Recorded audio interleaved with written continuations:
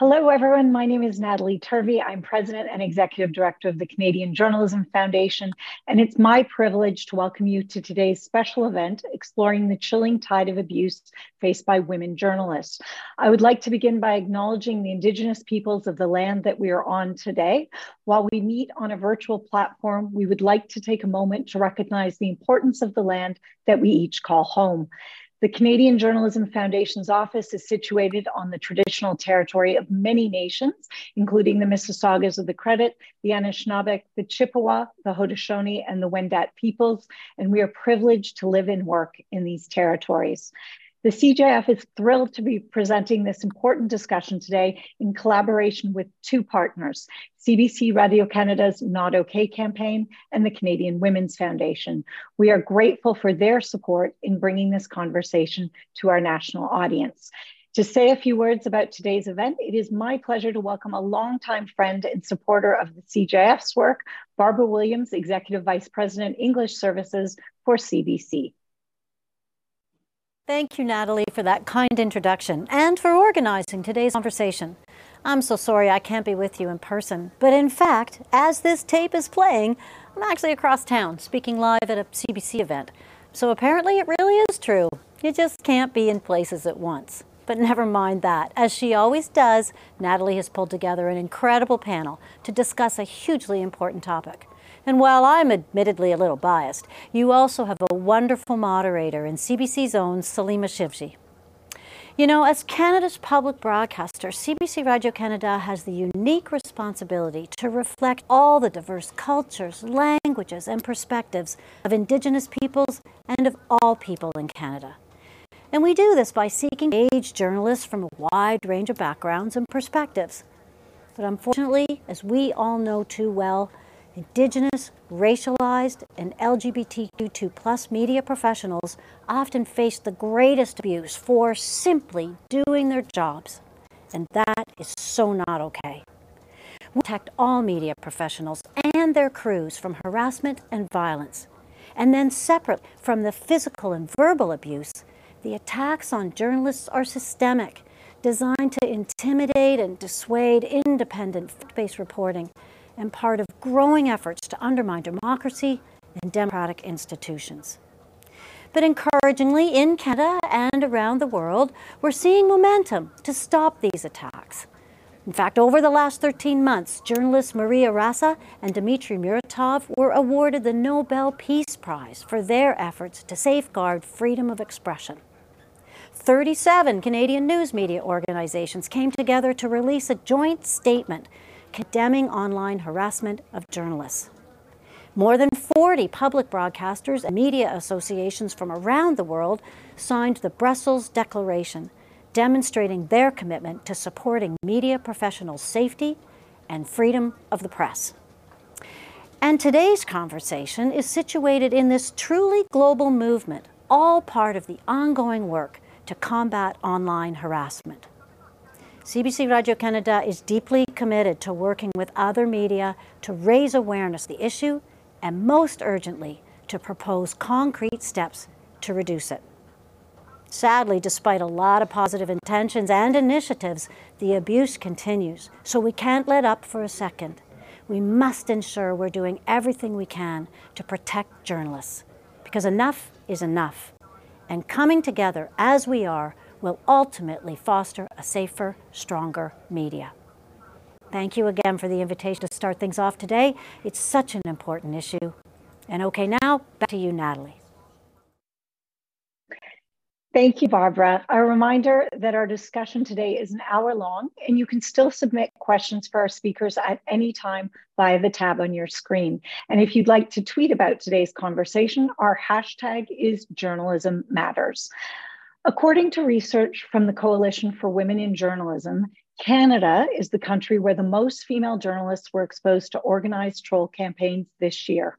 In conjunction with the 16 Days of Action Against Gender-Based Violence, our guests today will share their insights on online harm against women journalists, the challenges they face in doing their work, and perspectives on solutions and supporting others in the industry. A note before we introduce our panel, today's discussion may include topics or graphic details that are difficult for some of our viewers. We encourage our audience to take care of your mental health and well-being. I am delighted to introduce our panel. Joining us from Toronto, Garvia Bailey is the co-founder of Media Girlfriends. Also here in Toronto, we have Saba Aitasaz, the co-host and producer of Toronto Star's daily news podcast, This Matters. And in Calgary, independent journalist and the winner of the CJF and Canadian Women's Foundation's 2022 Landsberg Award, Christina Frangu. We are honored to have them with us. You're in great hands today leading this conversation. Please welcome from in Vancouver, Salima Shivji, the India correspondent for CBC News. She will soon be heading to Mumbai to CBC's permanent bureau to cover important stories from the region and what they mean for Canada. Salima, over to you. Thank you so much, Natalie. And I am really pleased to be part of this conversation. Such a timely one when you see, of course, how the social media landscape is evolving, or perhaps devolving is a better word for what's happening in that space. And when you see the extent of online hate that's being directed at journalists, of course, predominantly journalists, female journalists, and more often than not, female journalists of color, and how that hate is really being amplified, death threats, racial slurs, misogynistic attacks. So all of us here, myself and the three amazing journalists on the panel, Saba, Christina, Garvia, we've all had to handle hate thrown our way simply for doing our jobs. We've had to handle that hate to varying degrees and through various means, but it's certainly not isolated, and it's getting worse, as you heard from what Natalie said. When you hear that more than 72% of journalists say that they were the victim of some form of harassment last year, that's a pretty alarmingly high figure. So we're going to delve into, I hope, how we cope and some of the solutions that news outlets are thinking of. But I want to start by getting a sense of the type of hate that we're seeing and the extent of it, sort of the intensity of it in this current climate. And so I want to start with you, Saba, if you don't mind. You've spoken out about being targeted, about becoming the subject of a seemingly highly organized hate campaign targeting you and several other journalists in Canada. Can you give us an idea of the type of vitriol that you received and sort of the scale of it and what it was like going through that? Right. Thanks a lot, Salima. I just want to start with, I usually have started, conversations with apologies, which I shouldn't have to, but I do because trauma strips you of your words and your story. And if there are, pauses in what I'm saying, or if I segue into another part of the conversation, I do apologize for that. I also want to start with saying that I have forgotten what safe looks and feels like for me, which is ironic because I came to Canada to be safe. I have now effectively been the target of hate in 2 countries. I was an international journalist in Pakistan, and I have experienced all of what I'm experiencing right now before in the form of a systemic and malicious cyber campaign against me. The violence was because of a lot of human rights reporting that I've done, which a lot of totalitarian forces in Pakistan and hyper-nationalist forces in Pakistan do not like.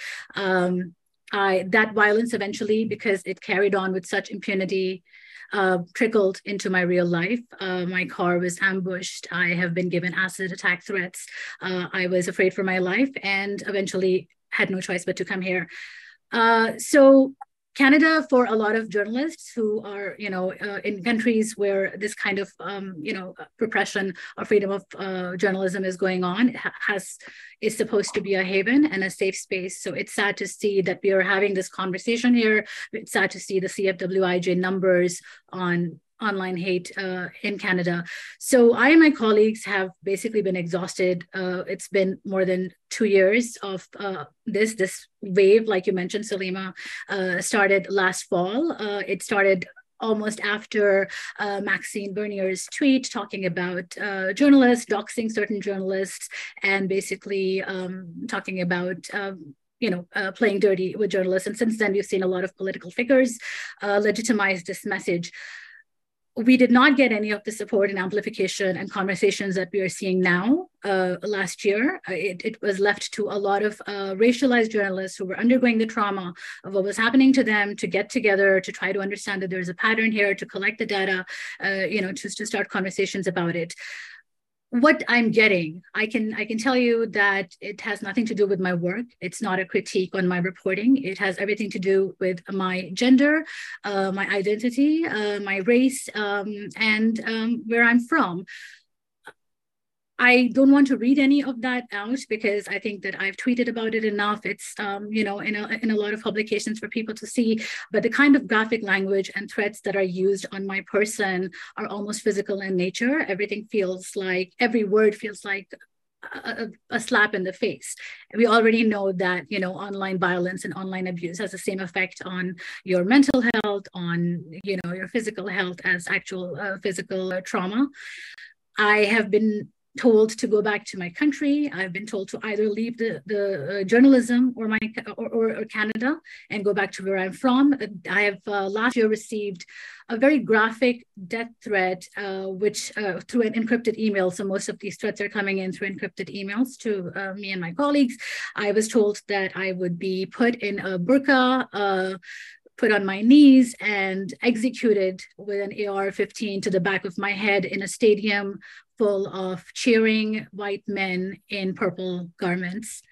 That was the first time when we had to reach out to file a complaint with the police because that was a death threat. Since then, these threats have gotten worse. They usually happen very well timed on a Friday. So I have a lot of time to think about it over the weekend when I'm supposed to have my time off. This year, I got an email which actually mentioned two other journalists, Erica Ifield of the Hill Times and Rachel Gilmore of Global News, and it talked about having our faces on a wall where the group was deciding who to silence, who to retire, and who to rape, and also told us to quit our journalism or we will be boogalooed the F out of Canada. And that's when we decided that we just can't keep taking this backlash, just going into our newsroom and individually, trying to deal with this problem. And I think that's where we kind of led to a collaborative newsroom-led effort where we had Global News, Hill Times, and the Toronto Star kind of get together to figure out what needs to be done about this wave of hate. So you touched on so much there, and I want to get into all of that and pick it out in terms of obviously forgetting what safe looks like. I want to get to that in a second, though. First, I want to talk a little bit about what you said about how organized it was, right? You talked about, these encrypted emails and how sort of sophisticated the online attacks have become in a way. And I'll get back to you, Saba, but I also want to bring in Garvia and Christina into the conversation. When you guys hear that and the extent to which people go to send this hate towards journalists and journalists of color, I guess, how do you explain that? How do you feel about where this is going and what's fueling this type of hate in this country, in Canada in particular? Maybe Garvia, you can take that one first. First, I just want to reach out through this means to all of the journalists, Saba, to hear and to witness what you and so many other journalists over the and it's not even over the last 2 years, it's become more virulent over the last few years for sure, but this is ongoing. It's something that especially since the birth of social media and it being a part of your job to be in those spaces, it's just completely it sets a chilling effect on any woman who feels like they'd like to speak out or have something to say, or even in support of the journalists and the women in their circles to say anything. And I think that's the point of these coordinated attacks is to silence through the means of terror. and you are able to terrorize enough women, enough journalists into being silent, then that's a part of the whole, I don't know what you want to call it, culture war or media war or information war. It's a form of warfare. And what I've seen and witnessed, and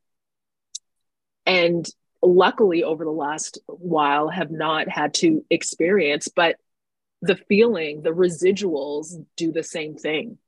They're chilling. You don't want to step too boldly into that public sphere, and that is kind of the point of this sort of coordinated attack.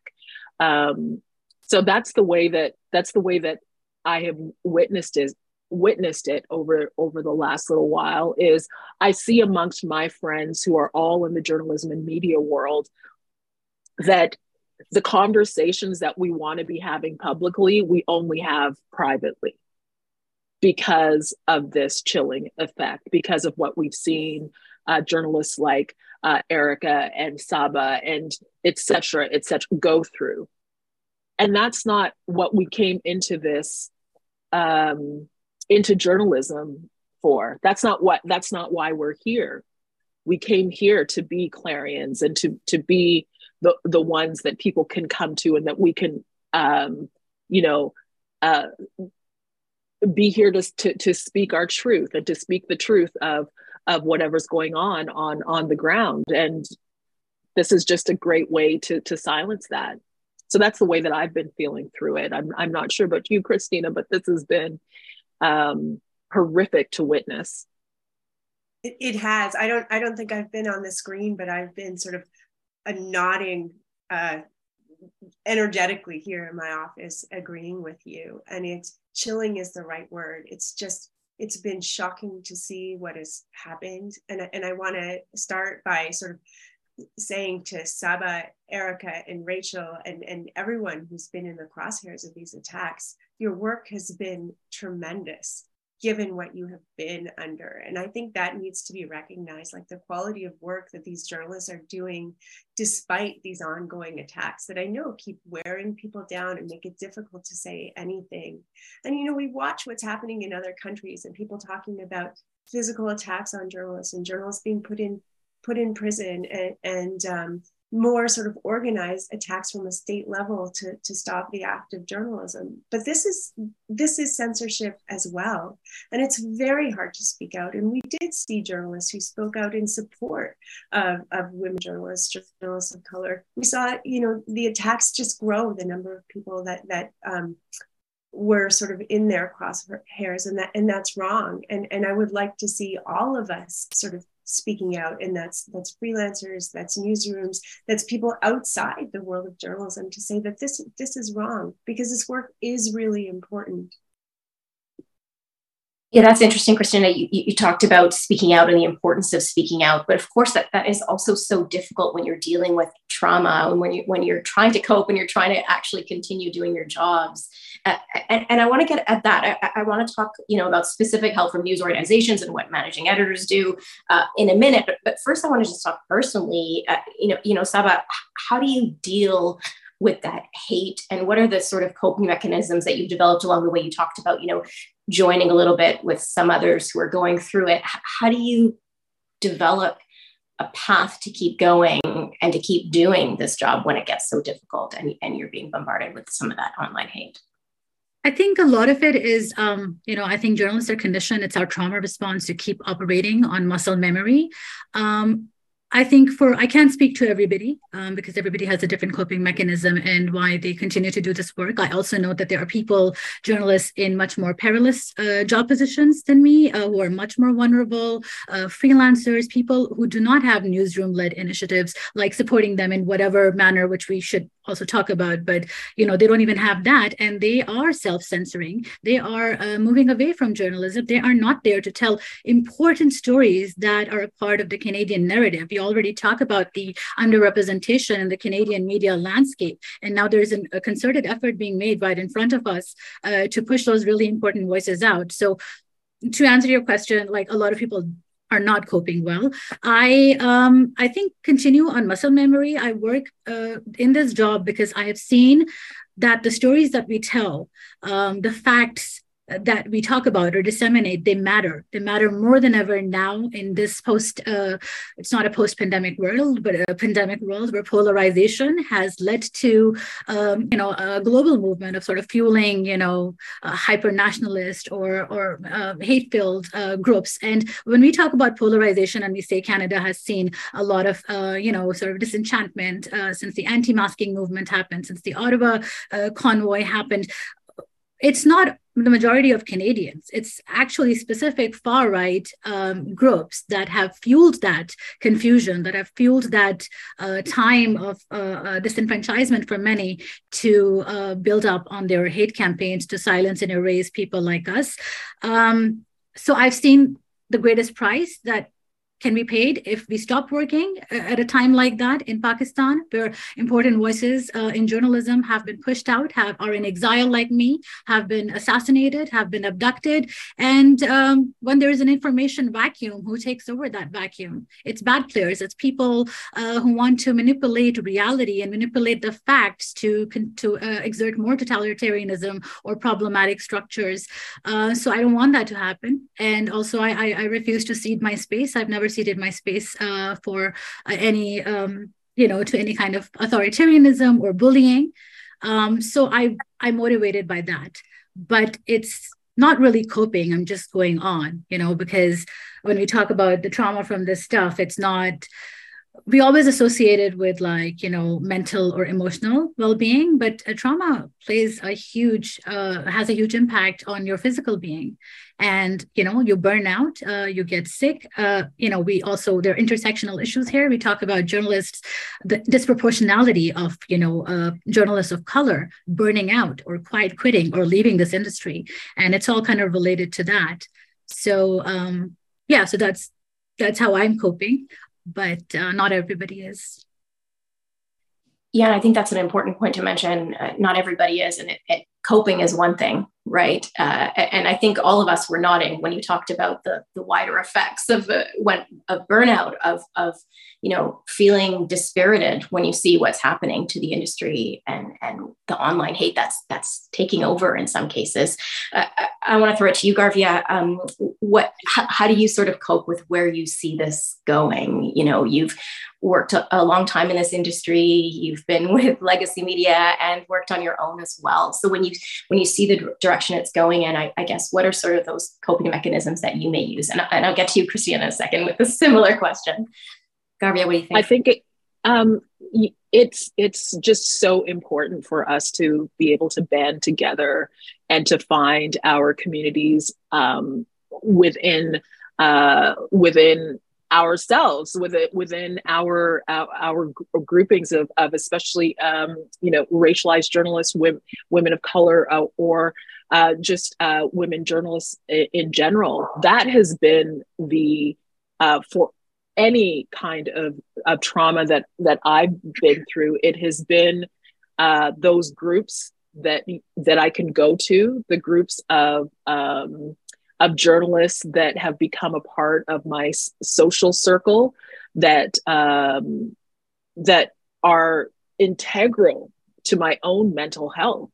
And so having those supports is crucial. Like, if you don't have those supports, please reach out to me. Like, I want to be, a support to as many as possible. I mean, Media Girlfriends was birthed out of that, out of the need for us to come together and be each other's support. So that's one way to cope that has worked for me over the years.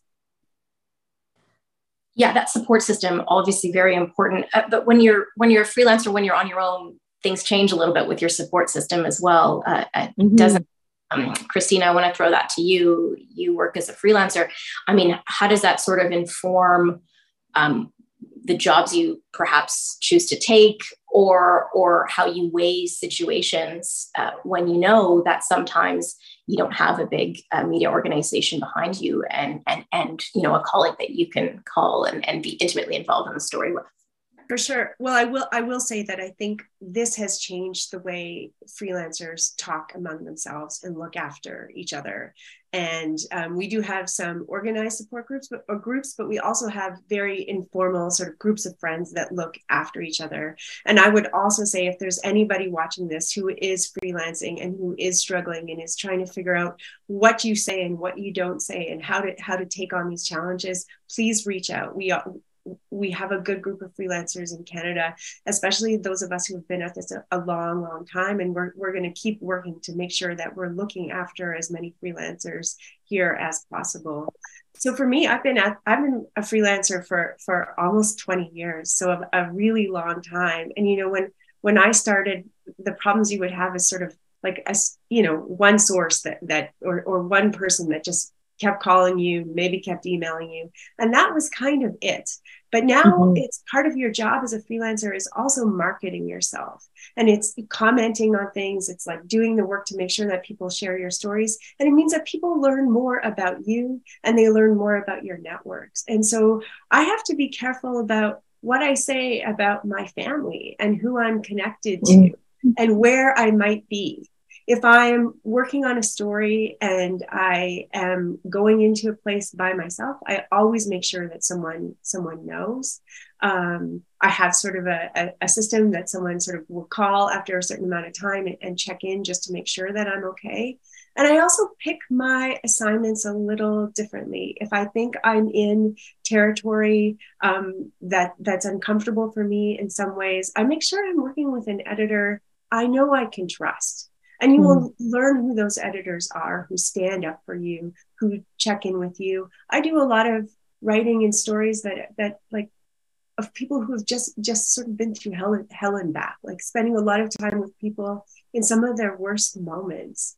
And you need to make sure that you have a team around you that knows how to look after you in that situation. And so there's a lot of political stories I don't touch because it's not to me worth the risk. That said, I do a lot in sort of vaccinations and gender-based violence, and both of these sort of open the door to a whole bunch of emails that I really would not like to receive. But that's the trade-off I make. I'm constantly talking though to other writers and to editors about, do you think this risk is worth it? What would you do if this happened? And then when we see someone sort of being slammed online, I tend to reach out, and I know other people do that to me just to make sure, are you okay? You talked about not doing some stories, like not doing some of those political stories because of the risk involved. I mean, would you do those stories if that risk wasn't there? Is that a loss in your career in a way? I don't know if those stories are a loss, but there are things I don't take on within the world of health, or I wouldn't sort of say in marketing stories, and that probably has an effect on my career.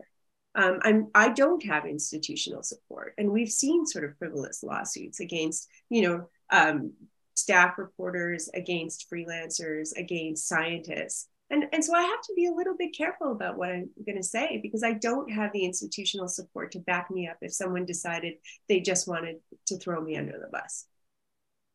Yeah, and that's important, I think, just to think about. Obviously, it does have an effect on your career, even if it's not as overt. It affects you internally, right? When you're sort of handling these things and dealing with the hate thrown your way. So we've been talking about support systems from people, from colleagues, but I want to get into how much support is there from larger news organizations when you're going through something so major. So Saba, we've seen some of obviously CBC, Radio-Canada, a lot of other news outlets banding together and kind of talking about certain solutions and how to sort of tackle this. What do you see happening out there from the larger news outlets to tackle the online hate that you're still going through?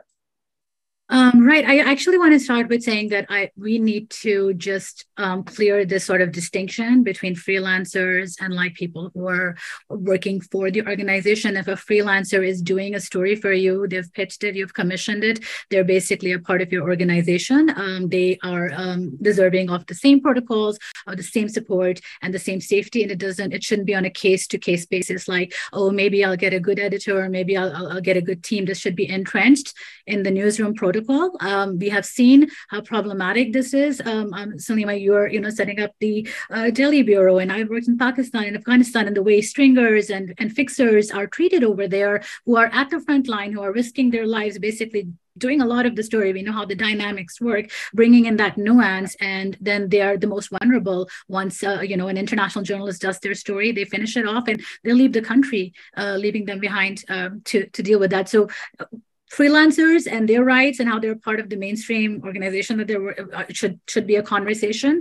In terms of support, I think we've come a little bit further from, I've heard from journalists here from before who said, well, I used to get a check-in call from my manager and that was it, because that is not the way to move forward with this. Since then, I think since last year, there were a lot of newsrooms working on ways to protect their journalists, but they were working in siloized environments. I think this year when, this happened, I think for the first time, Erica, I, and Rachel kind of got together in each other's DMs, and we started talking about this. And then we reached out to, and Erica is a freelancer, by the way, but it should never have come up, and it never came up as a conversation because we were all journalists working for our respective organizations.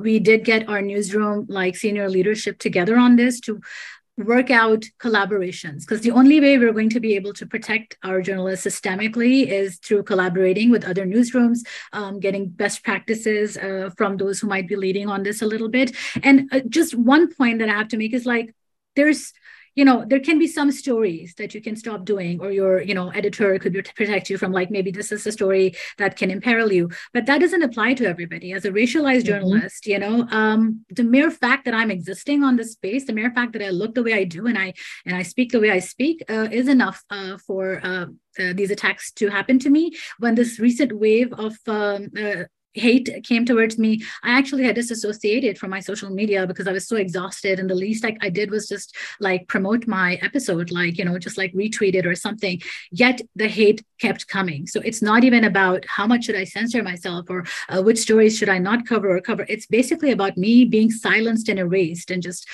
drawing back into the curtains or the sidelines. So, I mean, that doesn't help. And I think journalists need to come up with an internal system for tracking, because before that, they used to just, I think there were the CBC and a couple of other organizations started quarantining some of these hate mails. But at the same time, there needs to be a tracking mechanism, because when it's a danger of this kind, when it's a systematic and organized threat, I think journalists need to be vigilant, and they need to see what the nature of the threat is, whether they need to assess their safety. So we need to see the content. It can't just be like blocked, out of sight, out of mind. So what the Toronto Star did in this respect is that we do have now a quarantine in place, because a lot of our journalists were being targeted, but then there's like a buffer zone so we can mentally prepare. So there's a senior editor who basically gets those emails. I feel bad for them. And then they get in touch with whichever journalists have been mentioned, and they say, well, this has come, and would you like to see it? So that kind of creates a mental protection, gives you a beat to prepare, and then it's up to you whether you want to see it or not. I have not yet met any journalists who don't want to know, the kinds of threats that are coming at them, and to prepare. Secondly, I feel like there need to be internally peer-led efforts, because when I was at the BBC, we have a practice called TRIM, which is a trauma response management system, where our peers, our colleagues are trained to assess, do like a small questionnaire, assess for trauma, for the impacts of something bad that's happened to another reporter. And then they can advocate for their colleagues and for their peers to like maybe get the time off that they need, maybe, have a better work-life balance, or just like have better working conditions as they're going through this. So I think that's something we should be seeing within our newsrooms as well. And thirdly, I think what we just saw this year was something really important, where we had, three newsrooms basically getting together to figure out how do stakeholders, get pressurized around the world when we talk about hate, this kind of polarization and this kind of online hate. We do see like a collaboration of stakeholders trying to figure out a solution. So I think more ventures like the collective message that was sent out by 48 organizations to all stakeholders that this is a serious threat. It's not an attack against one journalist. This is not an isolated incident. This is not some person in their basement sending us messages. This looks like an incredibly hostile and apparently systemic campaign, and that these news organizations consider that an attack on journalism and on the press, and not just that individual journalist, and they'll stand together to find solutions for that. So I think these are some of the things that have started. I think a lot more still needs to be done, but it's a start. Can I just say that, sorry, Christina, that I felt like through this process, all of these things, all of these responses from news organizations, it was frustrating to see how slowly that happened, and the fact that it wasn't a sort of a top-down response. It was those that were being targeted that said, this is what needs to be done. And I can't help but feel like that was a failing and a lack of vision in terms of how you lead a news organization. And as much as we can celebrate and laud organizations for doing the work should have been done and ready because we saw this coming. It wasn't like these sorts of attacks came out of nowhere. So I hope that some of the initiatives that Saba was talking about that are happening at the BBC, it doesn't take more attacks and an escalation for some of these initiatives to actually be implemented in a timely fashion, not having these journalists not only do the work of journalism, but then have to advocate for their own safety and have to bang on doors to say, you need to do something as an organization to protect me and my fellow journalists. That to me is somewhat unacceptable. And I'd love to see the responses just be a little bit less reactionary and with a little bit more vision and thought and care. And I just want to quickly add that it took us a really long time to even convince newsrooms and other stakeholders that this was some kind of a pattern and this was a systemic campaign of some sort. Everybody was treating it like an isolated incident. Initially, like Garvia said, we had to get together, make these sort of databases to prove our point. And it's exhausting. Like, you're already dealing with this backlash of like hate and the trauma that comes with it. And then you're like dealing with believability or trying to explain to like newsroom leadership why this is a problem and what it's doing to you. And I think it's also really important to have adequate representation in, senior executive positions in newsrooms, because it makes a difference for somebody to understand the nuance of like what my experience as a racialized person is. And when somebody is making a specific reference to a burqa, or they're talking about a stadium execution, what the relevance there is, they're talking about like, it's a Taliban reference, right? It's the things that you need to have to explain, because, there have been times when I've had to explain to certain people, like, they're like, how is this a threat? Like, I don't think this is actually, maybe it's just, and then I've had to kind of explain the context and the nuance of it. And it would really make a difference if we had people who understand that experience and who had that nuance already in those senior positions to advocate for us. And I'll add that there are organizations in Canada who the bylines that appear in their pages are primarily freelancers, and they have yet to sign the letter from the Canadian Association of Journalists. And I would love to see them there, because these are the names of the people that are doing these stories, and the people who are most likely to be targeted. So the easiest thing you could do is sign your name to this letter in support, knowing that the people who are doing the work in your pages are freelancers. The other thing is, in terms of what can happen with emails, like, sure, a newsroom can have someone come through and sort of go through them. You don't have that as a freelancer, but I would love to see magazines and newspapers, if you bought a story from a freelancer and it results in them sort of being inundated with these hate messages, give them IT supports to help get them through this, because it's a lot to manage on our own.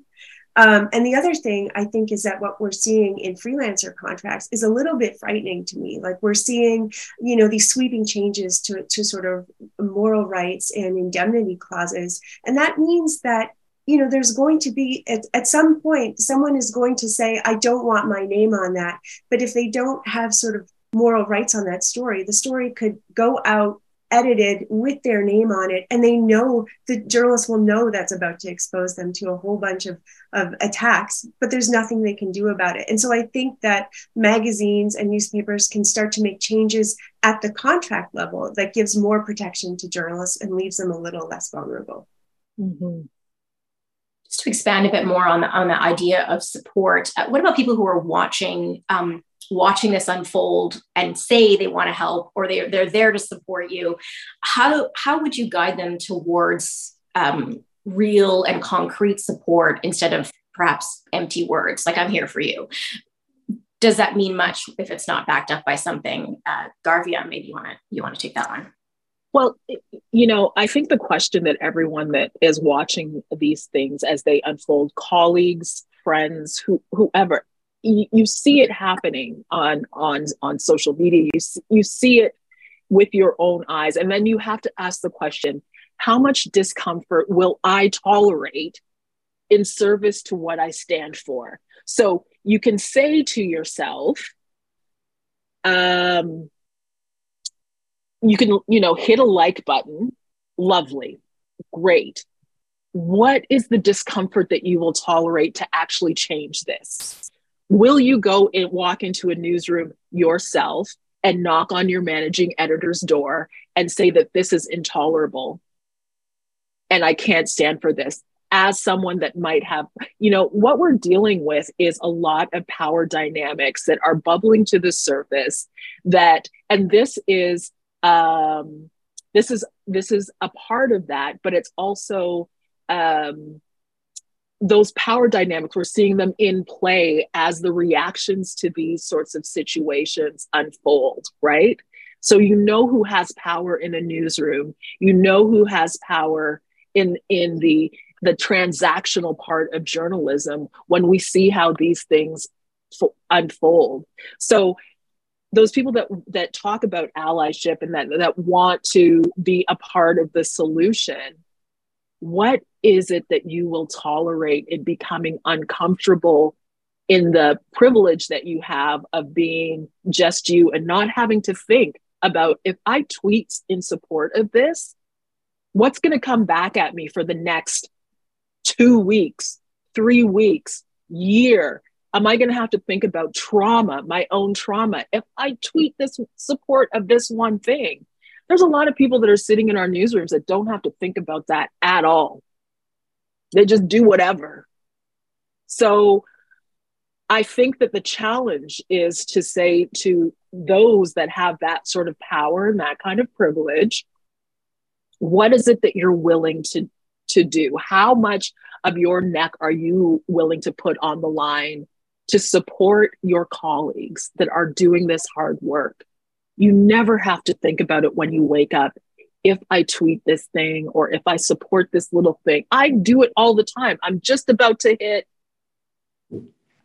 like, or just about to type something, and then I erase it all because I don't want the heat. So who will take the heat for us? And I think that those are the hard questions that individuals have to ask themselves. Will you be willing to talk in a way and be very vocal in a way that's not performative? So that sort of leads into one of the audience questions. We are taking questions from folks out there, and you did touch on this, Garvia, but I'll give this one to Christina. This is from Brent, who says, as a male journalist, how do I support my women colleagues in journalism or my friends as they're going through this? What's the best way to do it? I mean, Garvia did touch on that, but what do you think, Christina? Well, I think Garvia is brilliant, and that was exactly the response is speak out, speak up, and show your support. Be public in your support, but also be behind the scenes in your support. I honestly, I could never say it better than Garvia just did. Brilliant. Agreed. Show your support and listen as well, like deeply listen to what's happening. And I think we're doing that here. So some more I think just reaching out to your colleague, reach out to your colleague and just, slide into their DMs and say that I see exactly what's happening. And how would you like me to react? Do you need me to advocate on your behalf? Do you need me to think about what the skin that you're in, the power that gives you, the inherent power. What can I do to advocate on your behalf is something that I would love to see more, folks like Brent or whoever do. How can I help you? What can I do that is non-performative, that will actually help to move the dial on this thing? Absolutely. Another audience question. Several people actually have sent this one in, so I don't have everybody's names because it is a constant. First of all, a lot of people are saying kudos and thank you for everybody for being open on this panel and speaking about what you're dealing with. But a lot of people are talking about the police and the police's role in all of this.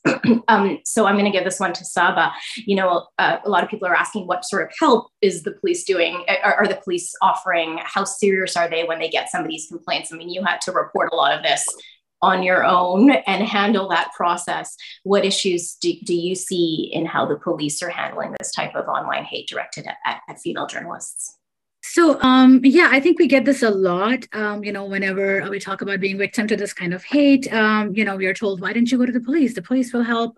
Get a lot of DMs about that. And I just want to talk about what you're sending a victim into. You're telling them they're dealing with this wave of hate, and you're asking them to basically sacrifice their time, their sanity, their working hours to be a part or to seek help from basically a system that's now outdated, that's not able to keep up with the digital threat that we are facing. And that's also historically, there's a relationship of mistrust with the police system and racialized communities. And you're asking journalists to jump through hoops to report that, who are also parents, siblings, they have families. And let me tell you how much of my life was, because we decided to become these inadvertent case studies for what happens, if you do report to the police. Most of my, I think, summer was spent doing this and just working on auto. So all of us were targeted across 3 jurisdictions. That's Ottawa, Edmonton, and Toronto. There were at least 10 journalists who were affected.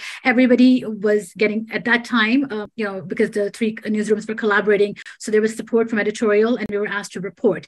First of all, the police system does not allow to report these incidents collectively. For example, even if your editor who actually wanted to, buffer this situation a little, my editor did, and they said, we can file a report on the behalf of our newsroom because there were so many reporters who were getting these messages. So it's a newsroom problem. The police does not allow for that system. The police wants you to report individually and personally. So how does that go was kind of different across 3 jurisdictions.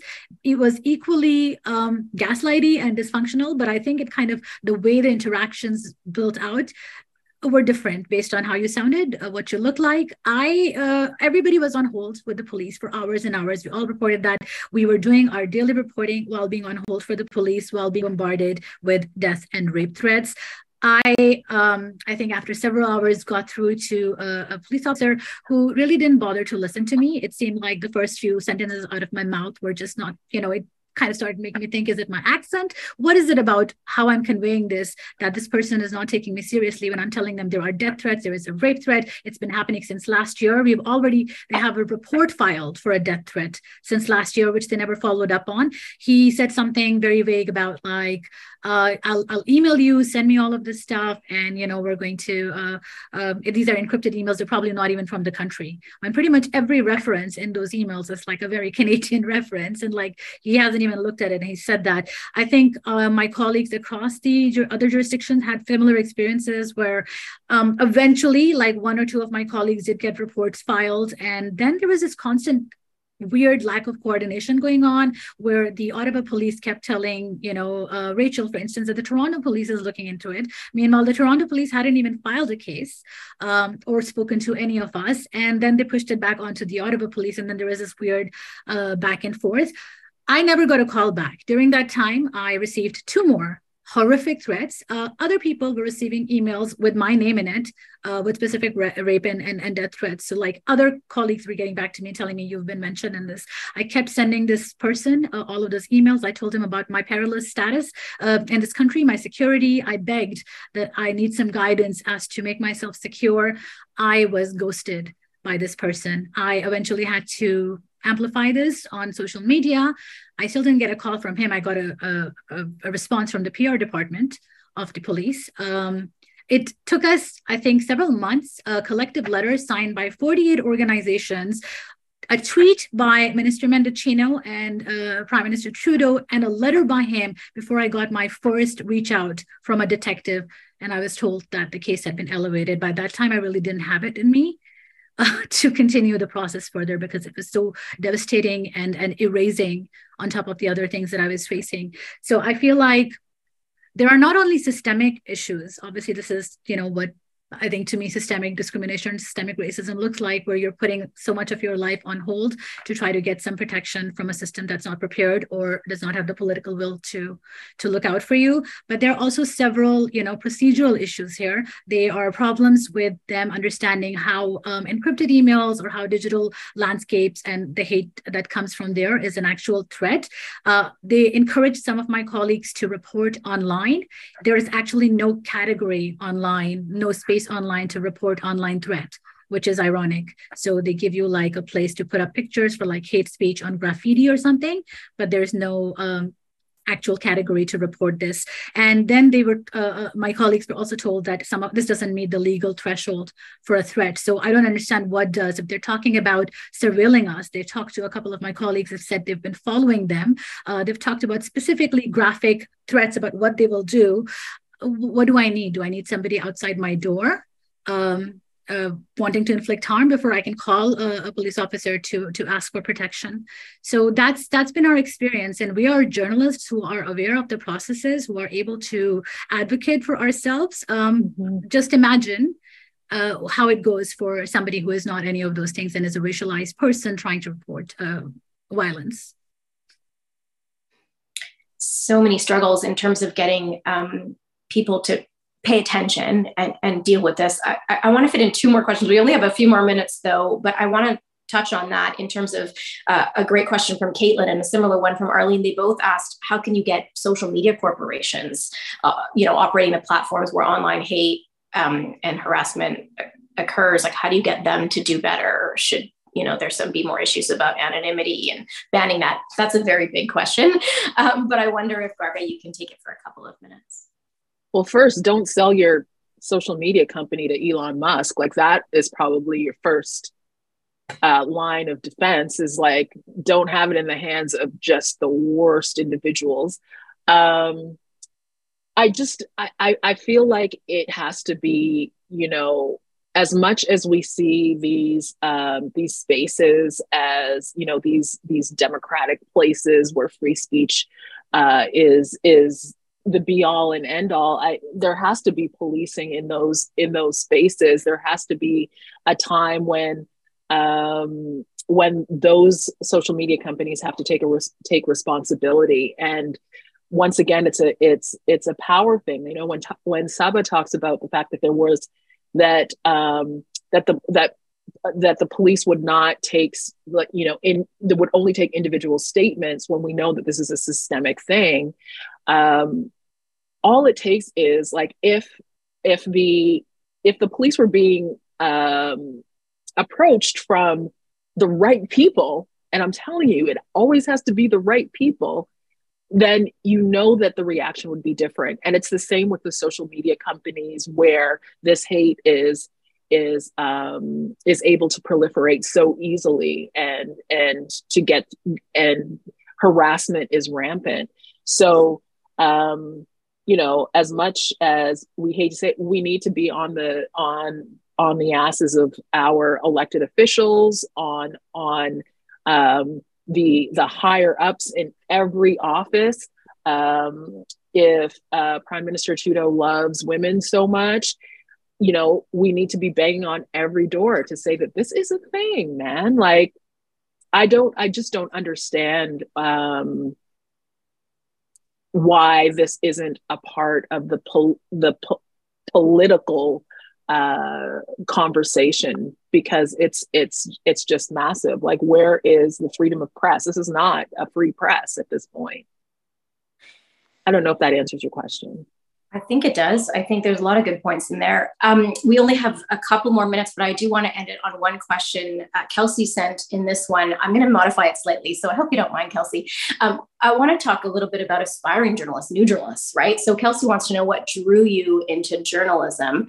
Christina, I wonder if you want to take this, and I'll just add, would you weigh that decision differently now, considering the landscape that a female journalist is getting into in terms of how much hate there is out there? I mean, things have changed so much.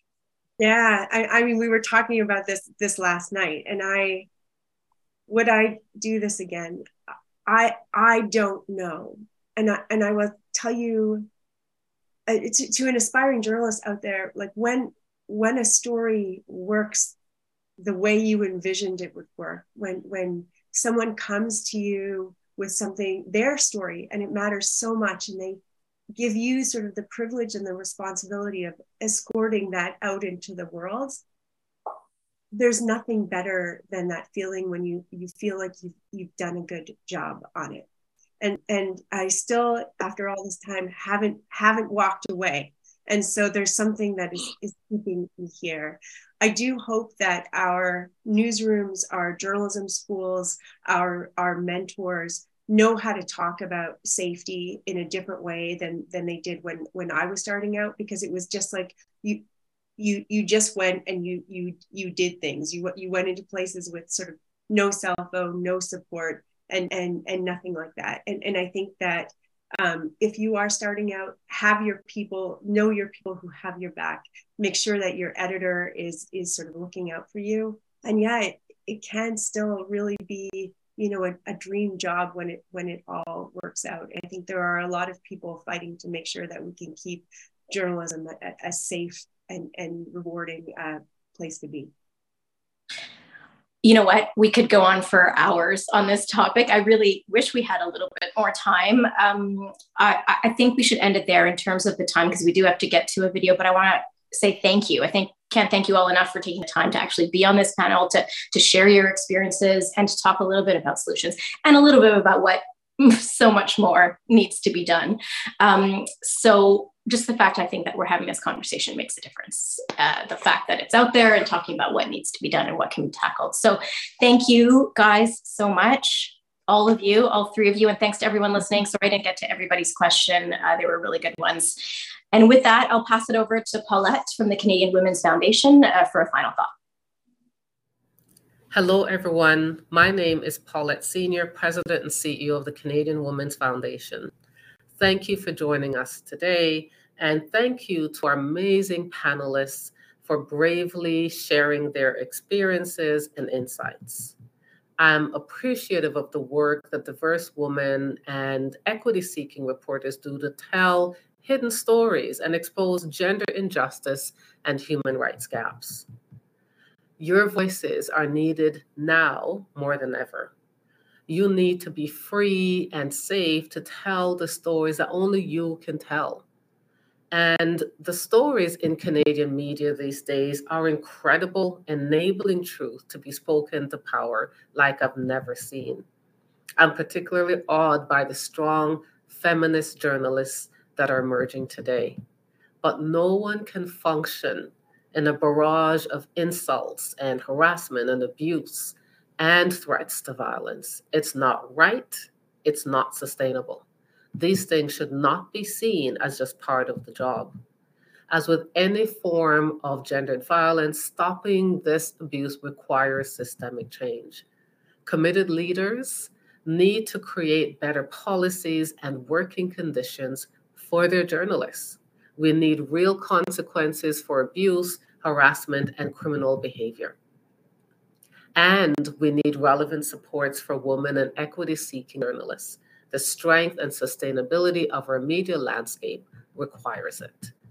And a strong media landscape is critical to our civic and democratic health. So, as you continue to do your work, we'll do ours and keep pushing for change. Thank you, everyone.